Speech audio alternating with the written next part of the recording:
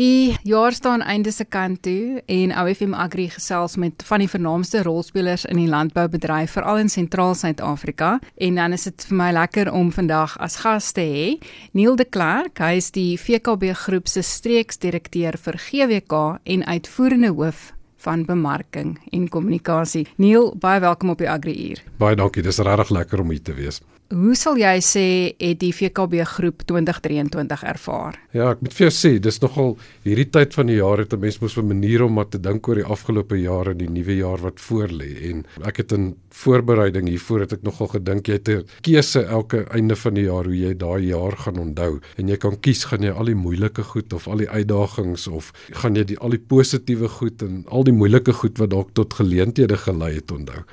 En baie interessant, hierdie tyd verlede jaar in die Noord-Kaap was die oes besig om te verskroei onder die son as gevolg van beerdkrag.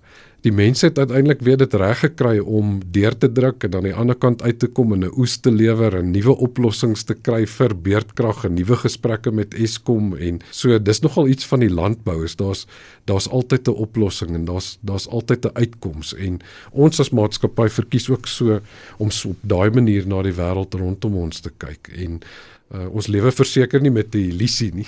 Ons weet van die probleme wat daar buite is. Jy weet, 'n mens kan almal opnoem van beerdkrag tot logistiek en die rand en armoede en werkloosheid en jy kan by al daai goed vassteek. Maar ek moet sê, in 'n jaar soos hierdie leer jy weer ook op die plaas by die boere. Jy weet dat die mense gee net die moed op. En dit gee vir 'n mens verskriklik moed en dat daar wel positiewe goed is, jy weet, en goed om aan te bou en goed om op voort te bou en daar's soveel goed letterlik net in hierdie een jaar.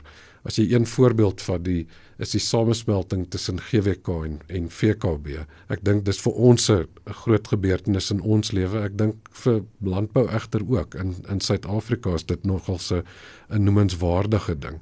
En is lekker om te kan sê dat ons goeie vordering maak met die integrasie, dat dit goed gaan daarmee. Maar ons weet daar moet nog baie harde werk gedoen word om al die voordele te ontsluit. So in ons lewe is dit 'n verskriklike belangrike ding wat die afgelope jaar gebeur het. Soos mens weet, landbou is die hartklop veral van Sentraal Suid-Afrika en ook 'n baie belangrike plek op OFM klank van jou lewe. Ons jy het nou net so 'n bietjie in die breë gepraat. Is daar enige spesifieke uitdagings wat jy dalk sal wil uitlig, wat jy veral in jou bedieningsgebied ervaar het hierdie jaar? Die groot goed wat maar op mense se lippe is, soos ek sê, is maar die elektrisiteitskrisis. Ek dink logistiek begin 'n groter uitdaging raak. As ons rondom ons kyk, veral in die plattelandse gebiede, sien 'n mens laat mense maar swaar kry en laat mense in die land onder druk is, maar ek dink, jy weet, weer eens dit wat ons by die boere leer is dat om op die regte goed te fokus en aan te hou en oplossings te soek is maar die wêreld waarin ons funksioneer. Ek het nogal baie geleer by VKB se groep bestuurende direkteur Dr. PG Strauss. Hy sê in tye van onsekerheid moet jy soveel as moontlik waarde toevoeg. En hoe meer waarde jy toevoeg, hoe meer sekerheid skep jy. Jy weet, en ek dink dis nogal iets wat ons almal kan toepas en fokus op dit waarop jy beheer het. Ja, so waardevolle lesse geleer uit die jaar uit. Is daar benewens dalk nou die samesmelting met GWK dalk nog een of twee ander voorbeelde van 'n goeie sukses wat VKB behaal het hierdie jaar? Ons is regtig bevoorreg dat GWK en VKB die afgelope jaar goeie resultate behaal. Ek dink ons is baie dankbaar vir die ondersteuning wat ons van ons kliënte kry en die verhouding wat ons met ons kliënte reg oor die land het, is vir ons iets regtig kosbaar. En ek dink vir die jaar wat voorlê is dit iets wat ons verseker op wil voortbou.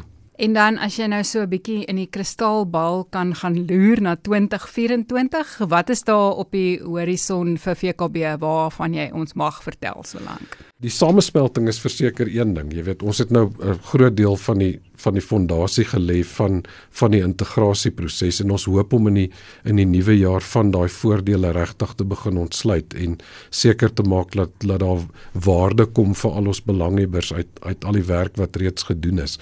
Ek dink een van die groot goed wat in die nuwe jaar voorlê is uit die aard van die saak die verkiesing, wat regtig belangrik is op die agenda. En ek dink die tafel is gedek verseker vir 'n interessante verkiesing. Wat 'n mens hoop is dat die verkiesing, vir ons leiers bring wat regtig na almal in Suid-Afrika se belange kyk en wat kan fokus op oplossings kry vir van hierdie uitdagings wat ons beleef. En weer eens, ek verkies maar om na die positiewe kant daarvan te kyk, so mens weet nooit waar jy aan die ander kant daarvan gaan uitkom nie.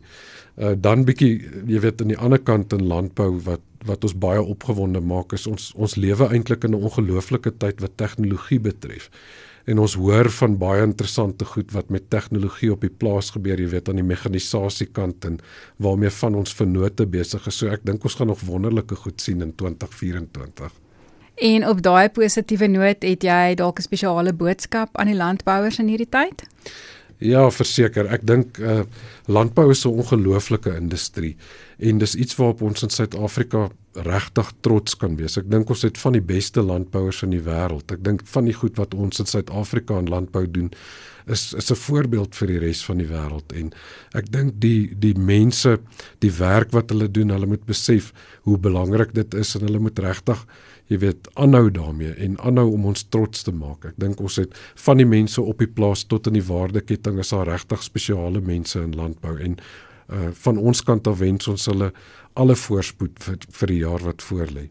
Dit dan Neil de Klerk, die VKB-groep se streeksdirekteur vir GWK en uitvoerende hoof van bemarking en kommunikasie.